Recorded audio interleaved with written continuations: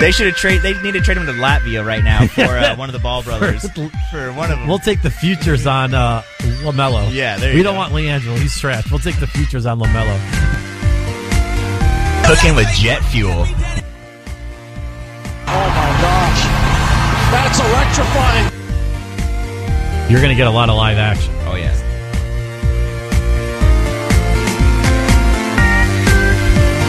All right, everybody, thanks for tuning in to another episode of The Shore Thing. Warren Shore and Ryan Silva here on Talk Radio 1190 on this Sunday night. Hope everybody had a good day and a good Mother's Day. Happy Mother's Day to everybody. Want to shout out my mom. Valiant effort for her to try and come on the show.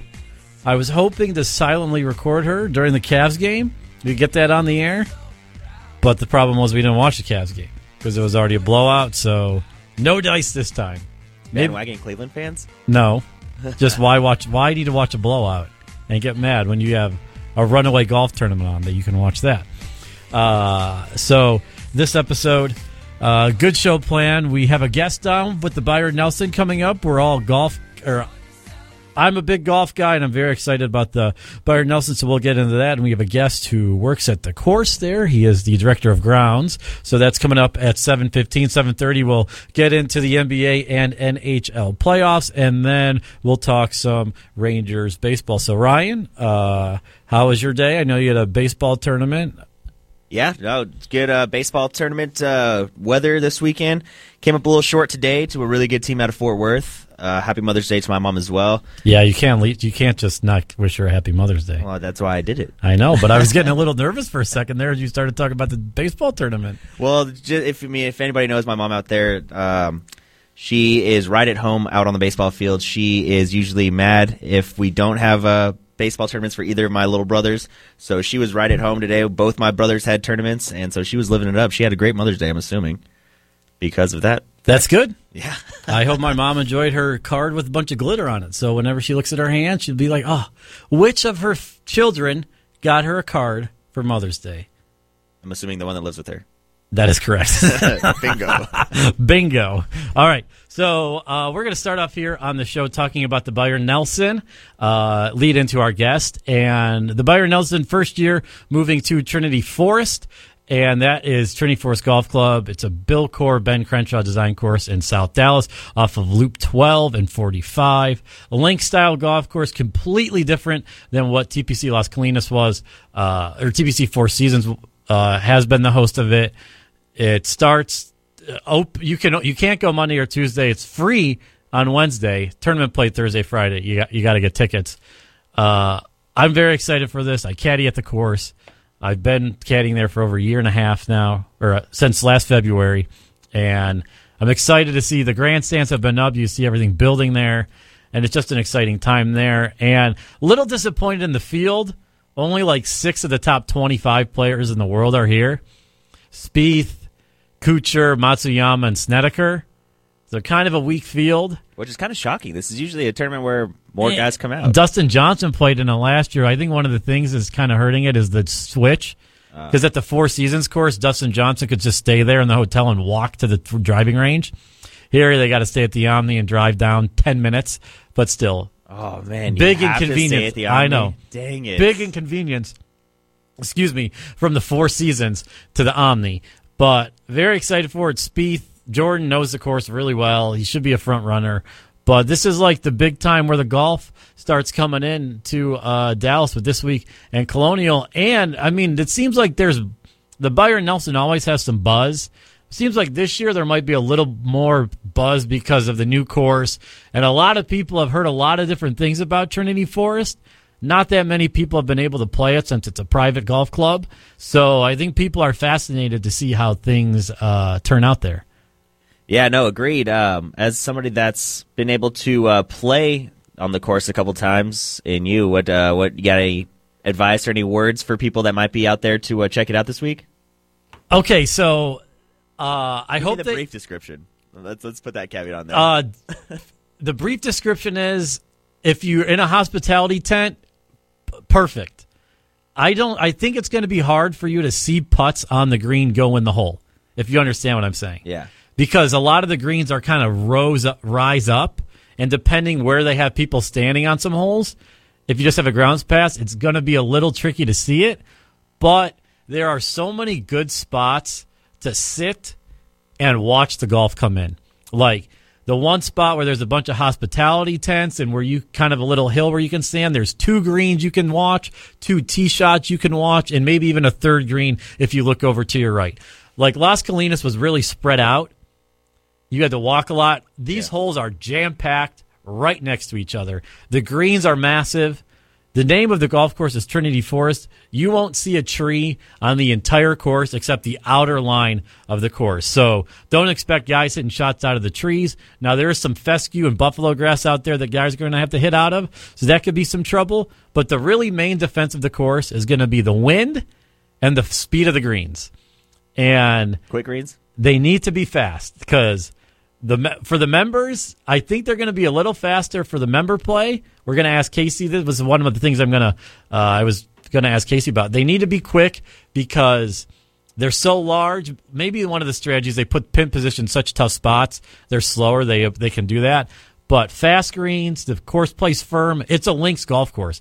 It's pretty much like a British Open course. Right. I don't know if I might have told you this, Ryan, off air, but how on the first hole when I go down to caddy, there's a little hill you go down to the first green and then come right back up.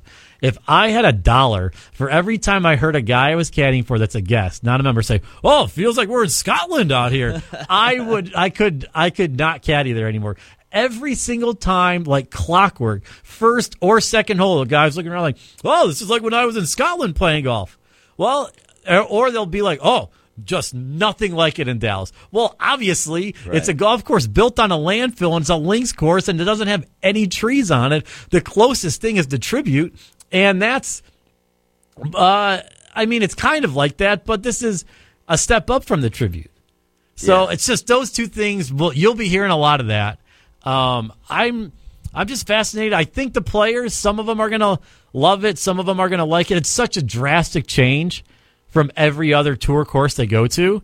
So I'm going to be fascinated to hear what they have to say and thinking maybe the next couple of years when they come in, it will be there'll be more people playing in it and we'll get some better names in it once they see how the course is and things are along those lines. So how many years? So is Trinity already signed up to host the Byron? A couple of years. For the next couple of years?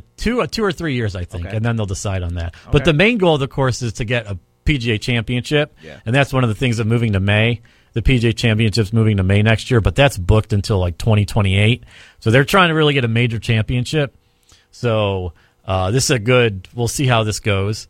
But I think it's going to be, you're going to see, if you're watching on TV, you're going to see a lot of, like there's some big ridges on greens and you're going to see some wild bounces and I think it's going to be fun. I think, like I said, the players are going to get frustrated with some bounces and it's going to be, can the strong, survive? I think can they be like, oh, are they going to complain about it, or are they going to be able to handle the bounces out there? Yeah. See, I haven't been out there yet. For the pictures that I've seen, the grandstands look great. So hopefully that'll be fun. Byron Nelson's been known to get a little rowdy sometimes. It is, and that's another thing I'm interested to see if the change will continue the rowdiness. Yeah, because I don't know if it's going to happen or not. 'Cause you got to park at Fair Park. Uh-huh. I don't think you want to leave your car down there. Yeah, that's. I'm not trying to be mean or anything. Like facts are facts. I would just not, from being down there a lot, I would not want to leave my car on the street or the apartment parking lot that's across the a little bit farther down the ways. And the dart doesn't go anywhere near there, huh? I mean, unless it's right at Fair Park. The dart. Oh no, yeah, the dart does not. It's a free shuttle. They just shuttle you down. Yeah. The dart does not go there. It's a shuttle. They'll shuttle you down and shuttle out. That's like the only way in unless you get a parking pass, which I assume only the members, players, or not even volunteers. They have a separate entrance where they go in. Volunteers have. So it should be fun. And today the Players' Championship was there. Tiger got hot on the weekend, but this is kind of a trend. I thought it was interesting what they mentioned on the broadcast. Webb Simpson ran away with the tournament. Congrats to him. Good for him for winning. But Tiger has been making a lot of cuts on the number, and then on the weekend plays more freely when there's no pressure on him. So I agree with that theory. Just looking at the scoring, he's like 4 shots better in his scoring on Saturday than he is on Thursday and Friday. I think it's just he's putting so much pressure for himself to contend. He's just forgetting how how to play just freely on the first couple days. Excuse me. Yeah, no, I 100% agree there. He was right on the cut line come Friday. And he needed Spieth, Justin Thomas, and Wesley Bryant, all the missed putts on the 18th hole, and they all did. They did. I know. It was crazy. And then he comes in yesterday and shot, a 65, I believe? And so it was just, another one of those things where he just makes a good run. Saturday, Sunday, he even had a good showing the first, I guess, what would you say, 10 holes? Had a pretty good showing, and then just today, kind of, yeah. 14, until 14, when he bogeyed 14. Yeah, okay. Kind of where his round on the rail went off the rails yesterday. Right, yeah, and then so, he was sitting in fourth place through 9, and but Webb Simpson kind of had this tournament in hand, from the Friday, jump. when he was done. It was locked up, so it was just kind of to see where could Tiger finish, and then we were saying off air, he just kind of lost it and just fell apart.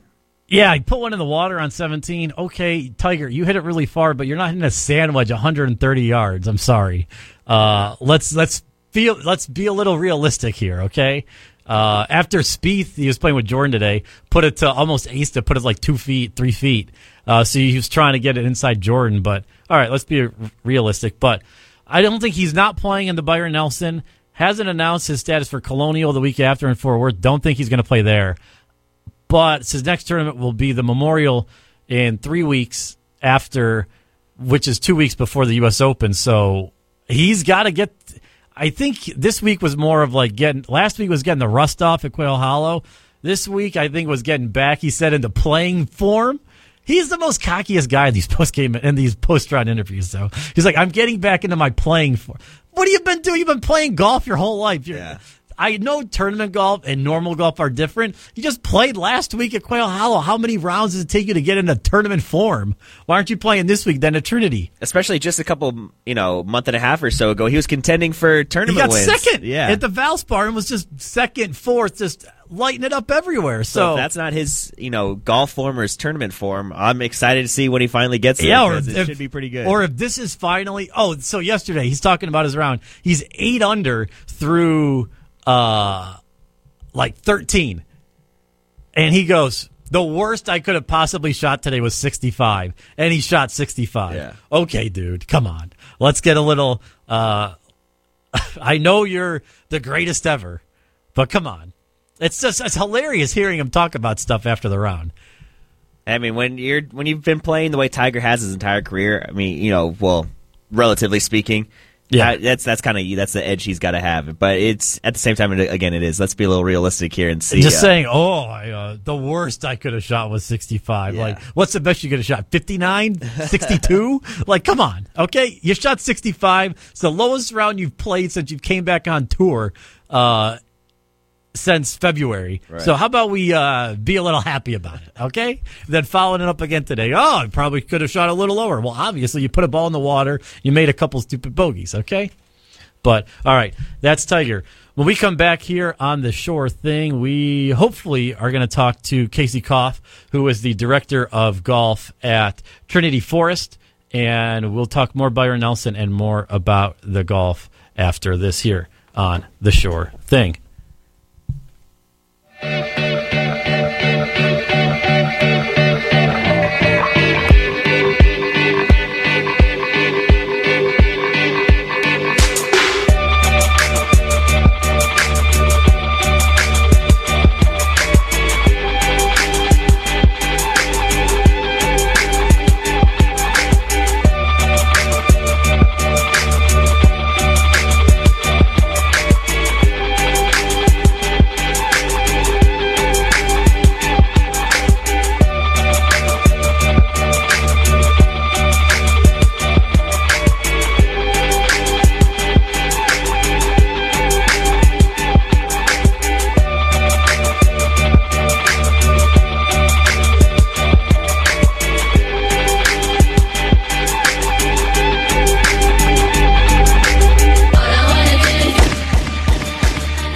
All right, back here on the Short Thing, Warren and Ryan still waiting for Casey to call us in. So while we wait on that, we're going to talk some NHL playoffs.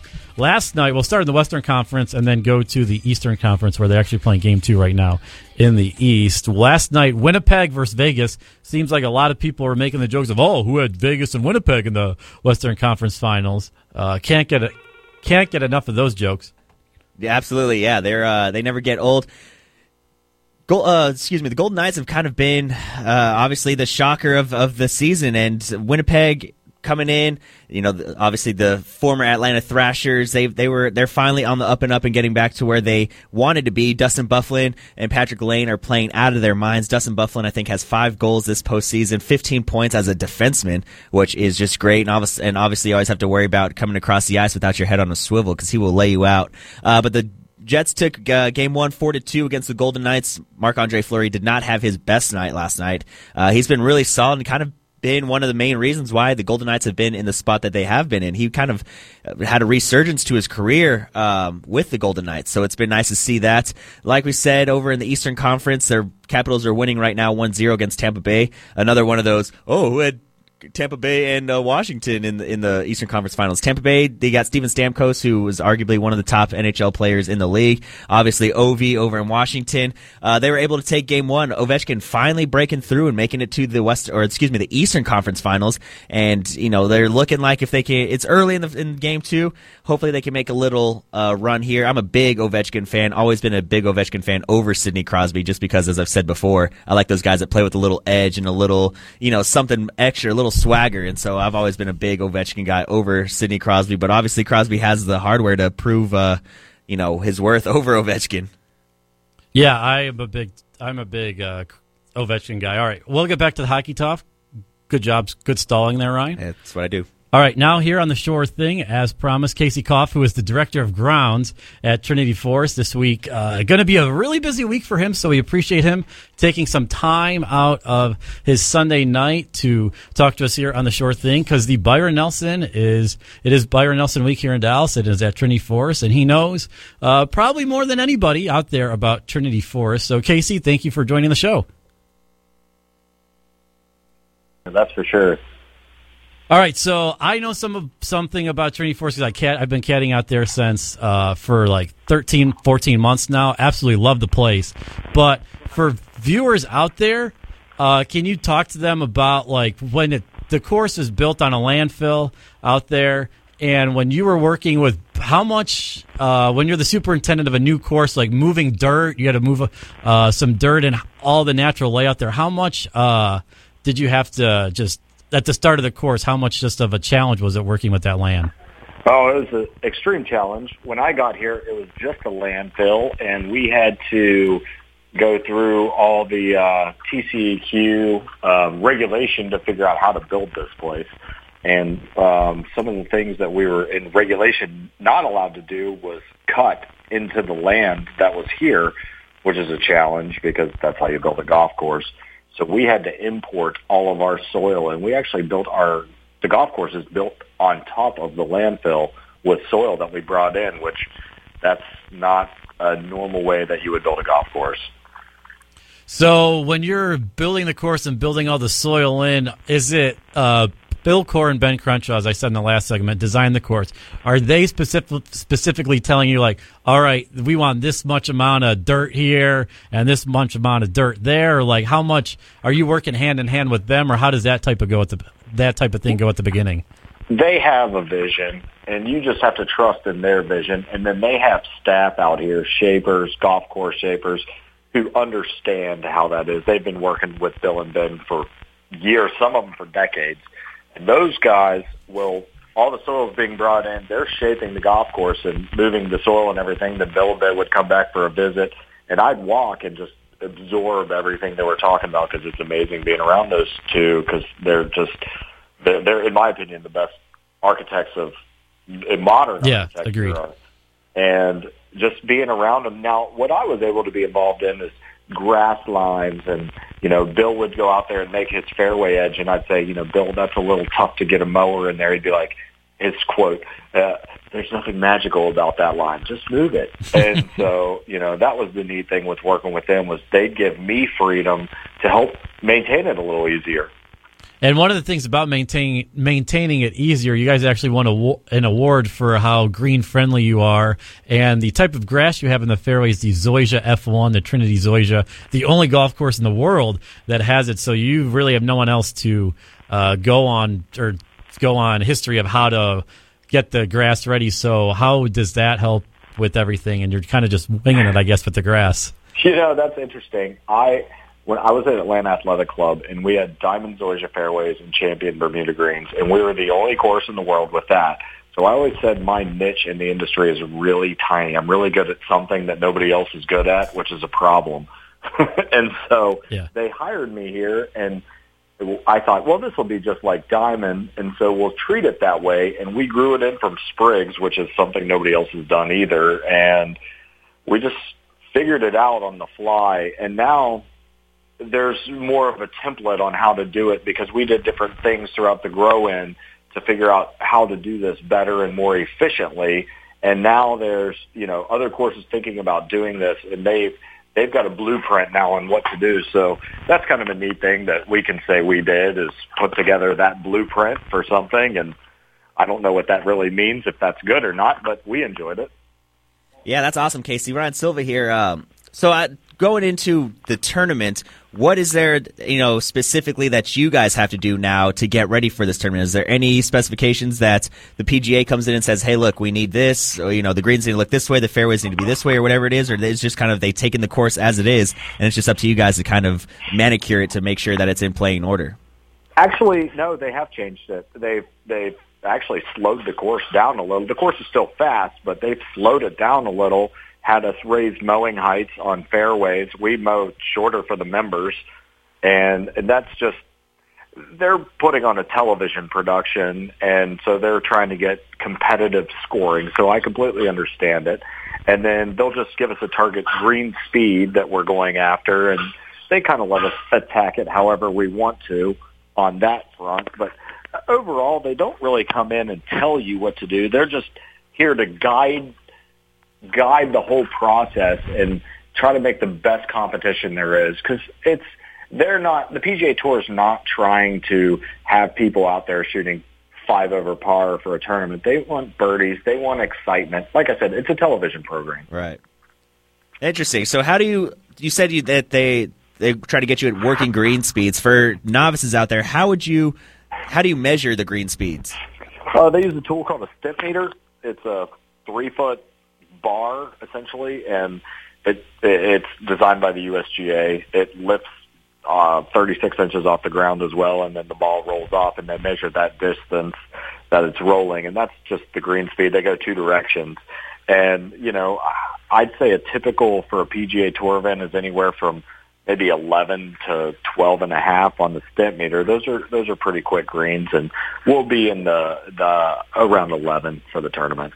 Okay, right on. Yeah, and for the members, they're cooking up there. They're like 12. They get up firm and fast, and it is funny, especially to see the guests. They're guaranteed on the first couple of holes. They're putting the ball off the green, and it's funny to watch there. So with the tournament, how have you had to adjust your staff at all? Like, are you bringing in more volunteers to get everything done in the certain amount of time you have to do? Or like, what do you think your day is going to look like? Since you were at Atlanta Athletic Club, you were there. Were you there for the PGA Championship? Yeah, I was there for that. So then you've already got kind of like you've got a tournament under your belt on how the tournament week kind of goes then. Sure. And what we'll do is we have our regular staff that works here. And then starting actually today, we get volunteers from clubs all over the country, local clubs. So we'll go from having 35 just normal staff members to 70 to 75 just for the tournament week. And that's what it takes. It takes an army of people to do the things that we're doing. And tonight we had an orientation. That's why I was a little late. No, you're fine. A little orientation with guys. I mean, we even have guys coming from out of the country. And basically, I attracted them all through Twitter and other social media and said, hey, we have volunteers. And I send all of my assistants go to tournaments. I send them to the TPC Scottsdale, the U.S. Open, PGA Championship. So we sort of make a network? Make friends, a network. And so we're getting guys from them. They're getting guys from us. and that's how the business works. So we have people here, and we've housed them, we feed them, and they're here for the entire week.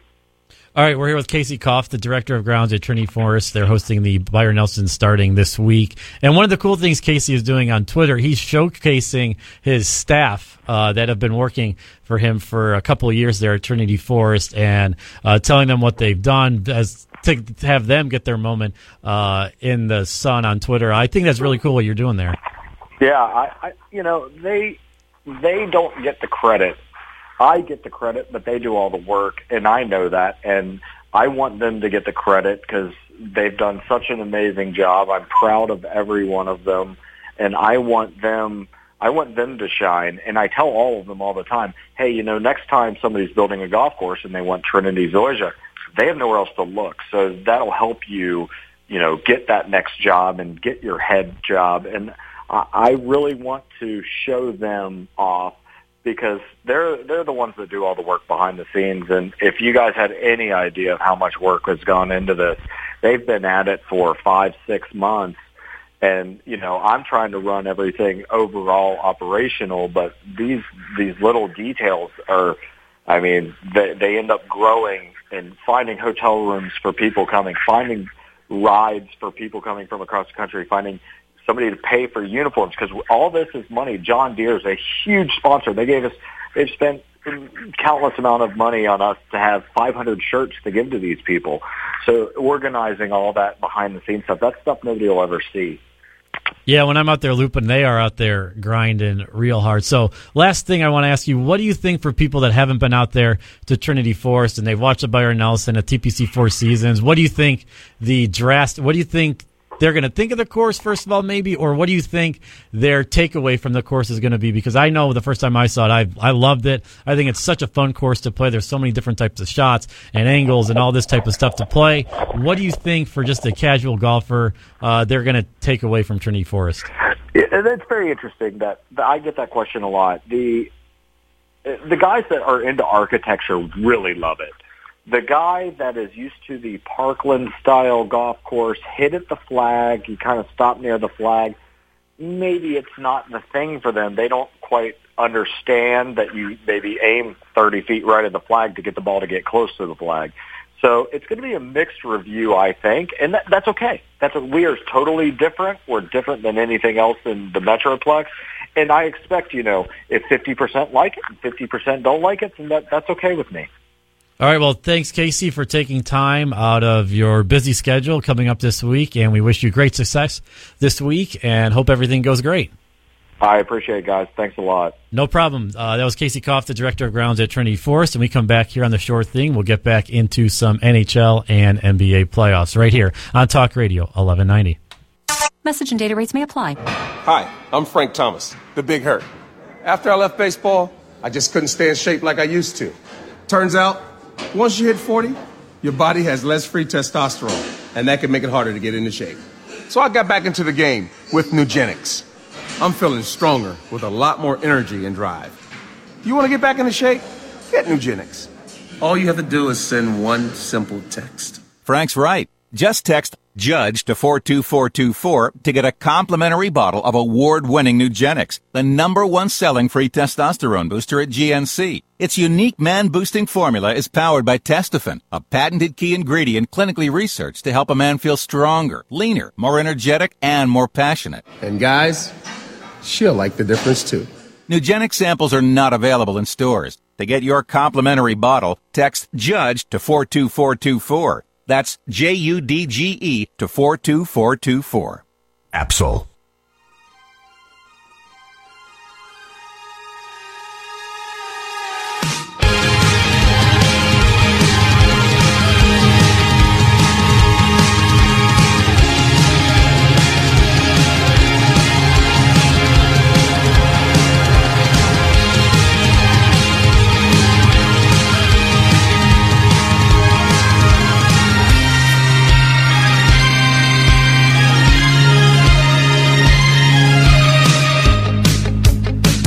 All right, we are back here with The Sure Thing. Again, thanks to Casey Kaufman for coming on, talking a little bit, giving us a little peek behind the curtain of what's going into the Byron Nelson this week and how we got that Trinity Forest up and running. from the ground up. So next we're going to continue talking about NHL. We got into it a little bit before Casey came on. Right now the Capitals and Lightning are in a 1-1 tie in Game 2. We spoke earlier how the Jets jumped on the Golden Knights early last night, really never let up, leading to a 4-2 victory to start out the series 1-0. Warren, so what's your takeaway so far from what you've seen? Okay, so I think the Jets. I was talking to my dad, I think, about the playoffs a couple of days ago, maybe a week ago. The Winnipeg Jets are really, really good. I mean, no one talks about them because they're in Canada. Winnipeg, it's such a small town up in Winnipeg. They're great. Blake Wheeler, Dustin Byron, Patrick Laine, even though his facial hair is awful, they're still really, really good. And I actually picked them against the Preds in Game 7 to win. Had a little extra on the game, so I was happy about that. But I don't know why do they have home ice if the Vegas was the number one, had the most points, the best record in the Western Conference. I was wondering the same thing. I was so curious by that last night. I'm not sure. Maybe the NHL has maybe they're going to do they. I don't know because they do the same kind of series layout as the NBA. So I'm not quite sure how that happened, but yeah, that's definitely a little weird. Yeah, but I think Winnipeg's gonna make the Cup. They're gonna win. They're gonna make it to this Cup final. Vegas has been a great story, but you're just watching the game. I don't know how many.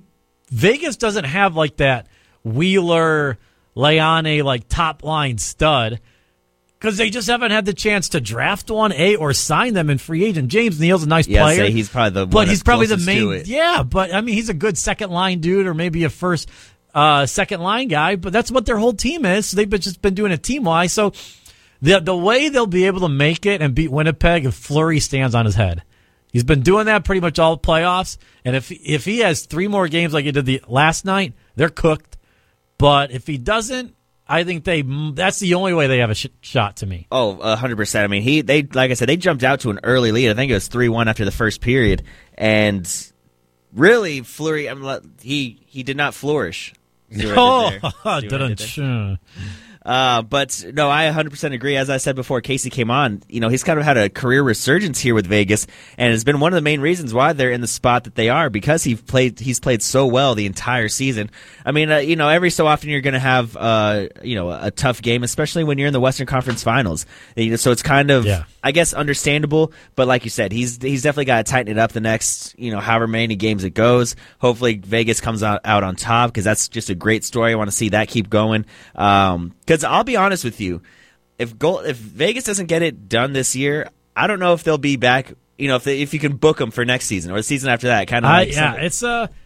This might be your chance early. Right now, down the road, 10 years in a bottle, for sure. And they're rolling with it. But like I said, I think obviously there's no way of me being able to tell this for sure. But that's just kind of the feeling I get, that if they can do it this season, awesome. Because I don't know if they'll be able to keep this thing going much longer at this. Because someone was saying they have to build their farm system up too, right. And who knows how good their farm system is going to be 2 or 3 years when these players are leaving in free agency and things along those lines. All right, going to the Eastern Conference, just a quick touch up. The Caps and Lightning. The Caps are so good on the road. That's why I give them and they have Ovechkin. I think the main thing is they play so much better away from DC, because the pressure on them in DC is so great. Like they're known for choking, right. And that's why I think they play so much freer away from DC and on away ice, and that's what it showed in Game 1. I'm nervous when they get back at home, because like in the Blue Jacket series, they win 2, they lose the first 2 on the road, then win them both back, and then eke out an overtimer, and then they play freely in the closeout game. Kind of the same thing in Pittsburgh. Even though they won the first game there, they closed out on the road. I just feel like they're a better team on the road, and that's why they have a decent shot at beating Tampa. But Tampa is still really, really good, and Tampa got their doors blown off Game 1 against Boston last series, and then came back and won 4 straight against the Bruins. Yeah, exactly. So you cannot count Tampa out by any means necessary. The Capitals just got to keep doing what they're doing. If you can take the first 2 on the road, you're looking pretty good. So, if the Capitals can do that, they have the room to kind of slip up if so be it at home. You never know. With hockey playoffs, they always say, 2-0 is the most dangerous lead in hockey. I know. So you never know. If the Capitals get up 2-0, you never know. Or a dangerous lead in the series and in the game. Yeah. That's both. So we'll come back and talk about the playoffs next week. They play every other night, unlike the NBA when they seems like they got a week vacation in between the series. All right, Cavs, Boston today. Cavs got absolutely shellacked in Boston. I thought the Cavs were going to lose today, but I didn't think they'd get blown out. They shot the ball terrible. This was Indiana game 1 all over again. They were 0 for 10 from 3 in the first half, shot like 28% in the first half. And we're still only down like 24, which if you shoot that bad, you should have probably been down about 40. Well, and to pair with that, the Celtics were shooting like 60%. 65%. Yeah, yes. 65%, 60%. Yes. I know that. I think they're shooting 65 in the first quarter, and then ended up on it was like 60% 50 for the first half. Yes. So it was, I mean, so when you pair those two, you're absolutely right. And they got it down to 14 going into halftime, and then Ty Lue puts the worst Cavs lineup out. They're all there to start the fourth quarter, and guess what? Boston scores a quick 7, and they're done. Game over. Okay. Boston is such a much better team at home than they are on the road. The Cavs really only got to win 1 at home. I don't know if Boston can take one on the road in Cleveland, because I don't think the Cavs aren't gonna crumble like a cookie like the Sixers, did in pretty much both games they had. They tried to give that game away, game 4 away. They're definitely not crumbling like game 3 away. And that game 3, they scored like 80 points to win. Yeah. So that's not happening. So I said the Cavs were going to win in 6 at the beginning of the series. I still believe that. LeBron was passive tonight. He has these feel-out games. Played terrible against the Pacers in Game 1. Played okay against the Raptors in Game 1. The team just played better. And then this game, he was passive, and he's feeling out the series. Look, everyone's going to make a big deal about this. It's one game. It's really not that big a deal. LeBron will come out. I do think, though, that the Cavs need to make a starting lineup change. They need to put Tristan Thompson in the starting lineup at center, play him against Al Horford. Kevin Love plays at the 4, force Brad Stevens to play Marcus Morris on Love, and then have Brown, Tatum, switch off on LeBron, and then have JR and George Hill out there, bring Korver off the bench. I think that lineup needs to play. They need to do that lineup because Kevin Love just can't handle Horford right now. It's kind of the same thing against the Indiana series, so bring Tristan in and see if that works, which I think it will because Tristan played pretty solid tonight. Yeah, he did. Going into that the end of the first quarter. He brings a lot of energy. Yeah, going into the end of the first quarter and into the second quarter, he was real active down low in the post on both sides of the ball. A couple misses, I think, by Rodney Hood, and he was right there for the tip in, almost back-to-back plays or real close to each other. And so he's real active. Whereas when Kevin Love is guarding him, he just kind of gets bullied around. I don't know what it is. Love finds ways to get rebounds though, and he fights for some boards. But Tristan just seems a little more bounce in there. Yeah, a little more athletic. Yeah, I think agreed. Yeah. Kevin's good at getting the angles on the rebounds. Tristan is, like you said, uses his athleticism. So what do you think heading into the series? They play Tuesday, then they don't play again until Saturday. What do you think before we talk on Sunday, there's 2 more games in the series. What do you think it will be? I think by the time we talk, next time it's going to be 2-1 Cavs.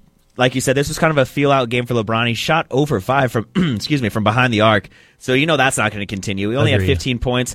7 turnovers, very sloppy. Yeah, definitely. And he's not going to put stringy games together like that. He's just going to come out. I wouldn't be surprised if he comes out Tuesday and drops 45. For sure. You know what I mean? So I think the Cavs are going to take these next 2. I just don't know if the Celtics right now to me are kind of playing over their heads. And I just, when you have a guy like LeBron, that's not going to happen. See, the thing, too, the Cavs have a couple guys that are playmakers or could be playmakers, and I think Rodney Hood, he could be a playmaker. Go out there and just give the ball to him and let him do his thing and make a couple plays. Obviously, not trying to lean heavy on him. And then same thing with Jordan Clarkson. He can put the ball on the ground. He's tunnel vision right now. He wants to show out in these playoffs, and when he gets the ball, it's a black hole, and he ain't passing it. And I think Jordan Clarkson's a good role player. But in these playoffs, he's just been me. I'm driving to the hoop, and it's a turnover. Right. Or it's a bad possession. Just stay in the wing, stay in the corner. When LeBron passes the ball, Make your three. Or he gets a shot swatted into the third row like he did today against or Al something. Horford. Yeah. The one thing I do want to say that people aren't talking about the Celtics, so Hayward missed game 1. So that forced Jason Tatum in the starting lineup the rest of the year. If Hayward is healthy, Tatum isn't playing starter minutes. He's probably still a good player, probably not this good right now. Another thing is Kyrie was out in the middle of March. So these guys for the Celtics have been playing. They had like 10, 11 games when they were playing at the end of the regular season to figure out their roles going into the postseason. They've been playing 25 games together without these guys. So, yeah, it does hurt they're missing their 2 best players, but it's not like these guys are bums. Oh, they got a max contract Al Horford guy. They got, 4 top 5 picks on the team, top 3 picks on the team. Like, these guys are studs. Yeah, and it is Brad Stevens coaching them up, but I mean, it's not like these guys are the 2007 Cavs minus LeBron. Like, these guys are studs. Oh, 100%. I mean, Jaylen Brown's been kind of hot and cold, but Jason, like you said, Jason Tatum's been tearing up. Terry Rozier has come out of nowhere. Yeah, I mean, he was the 11th guy for the and Celtics. He's developed into a good player. Yeah, he was the 11th guy for the Celtics before Kyrie got injured, so he's looking really looking really good. The Morris kid, Marcus, is it Marcus or Markieff? Marcus. I can never keep them straight. They look exactly the same. They have the same tattoos too. And and the same beard. Ever since they left Phoenix because they couldn't play with each other. I thought the point was they wanted to play with each other. Right, yeah, and then they got mad because we traded one away. Yeah. And so whatever. They got soft. Yeah, oh yeah, big time. But anyway, so I mean, you're 100% right. They are playing really well, but again, that's why I've said I think they're playing way over their heads than what they're what they're playing confident. Yeah.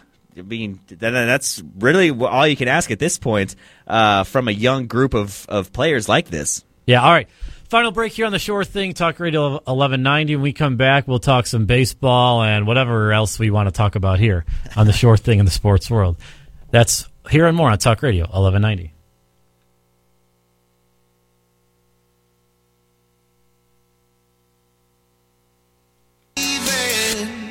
Monday left me broken. Tuesday I was through with hoping. Wednesday my empty arms were open. Thursday waiting for love, waiting for love. Thank the stars it's Friday. I'm burning like a fire gone wild on Saturday. Guess I won't be coming to church on Sunday. I'll be waiting for love, waiting for love. All right, back here on the Shore Thing, Warren Shore and Ryan Silva. Last 15 minutes of the show. Happy Mother's Day again to everybody out there. My mom. That's when you say, Ryan, your mom too. Well, I was waiting for you to stop. I was just going to cut you off in the middle of wishing your mom Happy Mother's Day. No. Happy Mother's Day to my mom too. All right, once is just not enough. Be sure to follow us on the Shore Thing on Twitter. No acting this week from me. Decided to take a day off or a week off. Maybe we'll get Ryan's debut on the acting next week on the Twitter account at The Shore Thing and SoundCloud and iTunes at The Shore Thing. All right, so Western Conference. We have to talk about the Western Conference before. I know everyone's dying to talk Rangers baseball. They're just lighting it up. We got to talk Western Conference. Golden State, Houston. Everyone is picking Houston in like 5 or Golden State in 5. I think the Warriors are going to win the title. Yeah. They're just too good. They have like 2 of the top 3 or 4 players in the league, and it's just hard to beat that, especially with Clay and Draymond around them. But I give Houston a shot. I think they can make it to 6 or 7, but that's about it. Yeah, no, I agree. I want the Rockets to win. Don't get me wrong. I want the Rockets to win too because I think that gives the Cavs the best chance to win. Agreed. That's the only the Cavs have. I was talking to my friends about this. They're like, "Oh, they have a chance against the Warriors." I'm like, "What? 0.1? You have Curry or Durant both tearing ACL." Not saying I want them to do that, but that's the only way. But the Rockets, they have a chance. High ankle sprains. Yeah, high ankle sprains. There you go. Just missed the finals. Missed 2 weeks. No, yeah, I agree. I could see Houston maybe stretching this to 6 games. Like you said, Durant right now is just so hard to stop. I don't know how you can put him, who you can put on him defensively on the Rockets and to try to stop him, because even if Curry gets beat up by Chris Paul, which, could be very likely, and even so, I think that's going to happen. And even so, Steph could still, go for 20 or 25, and that's considered a good job by the defense, for the Rockets. But Kevin Durant is just such a mismatch. It's unreal. The guy's length and size and athleticism and his shooting prowess, like I said, and the Rockets are really deep, but so are the Warriors. I mean, they match up pretty well except for Kevin Durant. And when you're you match up well, but the only mismatch is arguably the third best player in the league, second or third, that's going to be a problem. Ariza's probably going to guard Durant. Right. PJ Tucker is not a LeBron or Kevin Durant stopper. Like, people in Toronto are trying to make him be a LeBron stopper last year. He just can't do it. So Ariza. And then the thing is, so you're like, okay, we got a good cover on Curry and Durant. We think we're able to contain them. Oh, wait. Now we got to guard Clay coming off screens. Yeah. And switch on those. And then Draymond, you can let a guy rest on Draymond. But, who's Harden going to guard? Is he going to have to run around there with Clay and just use all his energy on the defensive end? What are you going to do there? It's either run around with him or run around with Steph. I know. It's hide him on Draymond and get worked in the post and just deal with twos. Unless he's going to just flop his way into charges on Draymond. I think that could be a strategy of kind of hide him on Draymond and see how long it takes them to maybe one possession. They realize Harden's on Green and just maybe do the old pull the chair out from underneath and let him fall. And Draymond goes, crying to the ref or whatever. But, Durant ruined the NBA. I think we've talked about this a bunch. Seriously, though, he ruined the NBA and the competitive balance in the NBA. Yeah, the fact that the Warriors were in that position to take him, you can't fault You're not them. faulting the Warriors for I'm not faulting the Warriors for taking him. I'm faulting Draymond Green for, like I said, crying 2 weeks ago. I'm not trying to bring this up again, but literally the Cavs go in there after you win 73 games. The Cavs beat you 3 times in a row. And after Draymond drops 30 in Game 7 and is crying on the phone to Durant about, we need you to help beat LeBron, that should just solidify LeBron's greatness right there. He took down a 73-win team, got a dude crying on the parking lot outside the arena on the phone to the second best player in the game, say, we need you. Yeah, it's such a bummer. And for Chris Paul, too, to finally get it to the conference finals, I like Chris Paul. The last couple of years there on the Clippers, he and that entire team kind of got on my nerves. Well, they all got hurt too, right? But they were just always complaining. Him, Blake, DeAndre Jordan, Doc Rivers. They just always complained. And now, like I said, I like Chris Paul. I want to see him at least make it to a finals.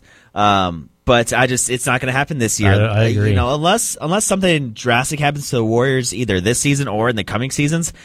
I wouldn't be surprised if they rattle off another 2 or 3. Why wouldn't they? So until they run into contract problems, Clay's up after next year, but he's talking about taking a $20 million pay cut, $30 million pay cut to stay with the Warriors. That's just unheard of. There's no way that his agent or the Players Association is going to have to step in. Yeah. And also, if you're Clay, all you're doing is saving the owner money. Right. And what has the owner done for you? Nothing. Just signed your checks. Get your worth. Yeah, absolutely. He's not going to be a number one guy on any other team. But he's going to make $100 million. Oh, yeah, for sure. But he goes to any other team, and he's going to be, a strong number 2, whereas right now he's like a 3.5 or 4. What about this thinking? Clay loves it being the number 3 guy. The pressure of him getting a big contract somewhere else to be the number 2, and then he just flames out as the number 2, and then he'll always be remembered as, you only could do it with Golden State. You're only a spot-up shooter, and then you can't do it on your own when you're a key second option. Well, that's always still out there. He could go be the number 3 for Cleveland. That's fine. We'll take him.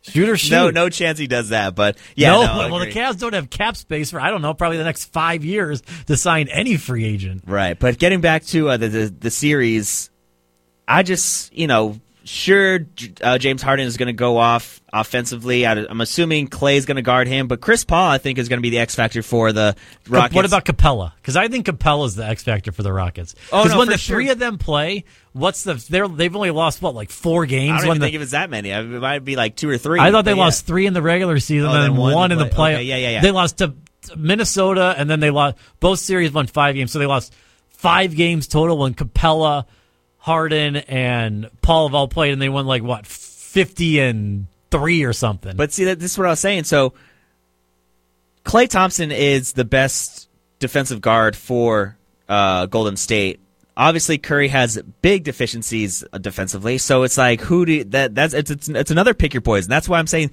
other than the Kevin Durant matchup, these teams really do kind of match up well because you have one guard that can play defense really well and one guard that in James Harden just couldn't care less about defense, and in Steph Curry that just isn't very good on defense. So it's going to be, it's going to be interesting to see how they set up those matchups. Maybe you put Sean Livingston in the starting lineup. Maybe you have Iguodala in the starting lineup for Golden State. It's going to be interesting to see how these two coaches line it up. But again, I still think it's probably going to be Golden State in 6 at the very most. This is former GM versus former coach. Yeah, and didn't sound like things finished on a nice, cool note in Phoenix. Yeah, I mean nothing ever does. So. When it comes to Phoenix. And I can't wait for the first 3-ball that Golden State hits tomorrow, and the whole bench explodes like it's a game winner. Yeah. I mean, that is the most ridiculous thing. It's like that's literally all you do. That's all you do is shoot threes, and JaVale McGee's walking out to the basket, Swaggy P's on his back, and you're up 3 points. You made a 3. I'm like, come on. But whatever. We digress. All right. So you got Warriors in 6? At the very most, if not 5. Yeah, I kind of agree, which I'm disappointed in. And it's just going to be another Warriors runaway. I hope I'm wrong, but I as well hope that we are both wrong on this one. All right, going to baseball, the Rangers Silver Boot was on the line again today, another Silver Boot series, and the Rangers lost this one 6-3. Dallas Keuchel finally found his stuff for the Astros, 7 shutout innings, not good for the Rangers offense. Matt Moore, 3 innings, 3 runs, 6 hits, ERA now 7.82. He's been terrible. Yeah, it's just crazy to me how sometimes these guys, I mean, we came in for the Rays. He was one of the top prospects in the league. Yes. And now he's bounced around from the Giants into the Rangers the last 3 or 4 years. And he just has nothing left. It's unreal to me how fast guys can fall. The offensive deficiencies still stick around for the Rangers. They're able to scratch 1 across in the 8th, but other than that, they scored 3 runs in the series. Yeah, that's rough. 1 every game. It wasn't like, you got shut out once. Can we talk about the shift on Joey Gallo that everybody saw? They had 7 guys on the right side of the field. I guess 6 guys on the right side of the field. They literally took away everybody except for the left fielder on the left side of the field.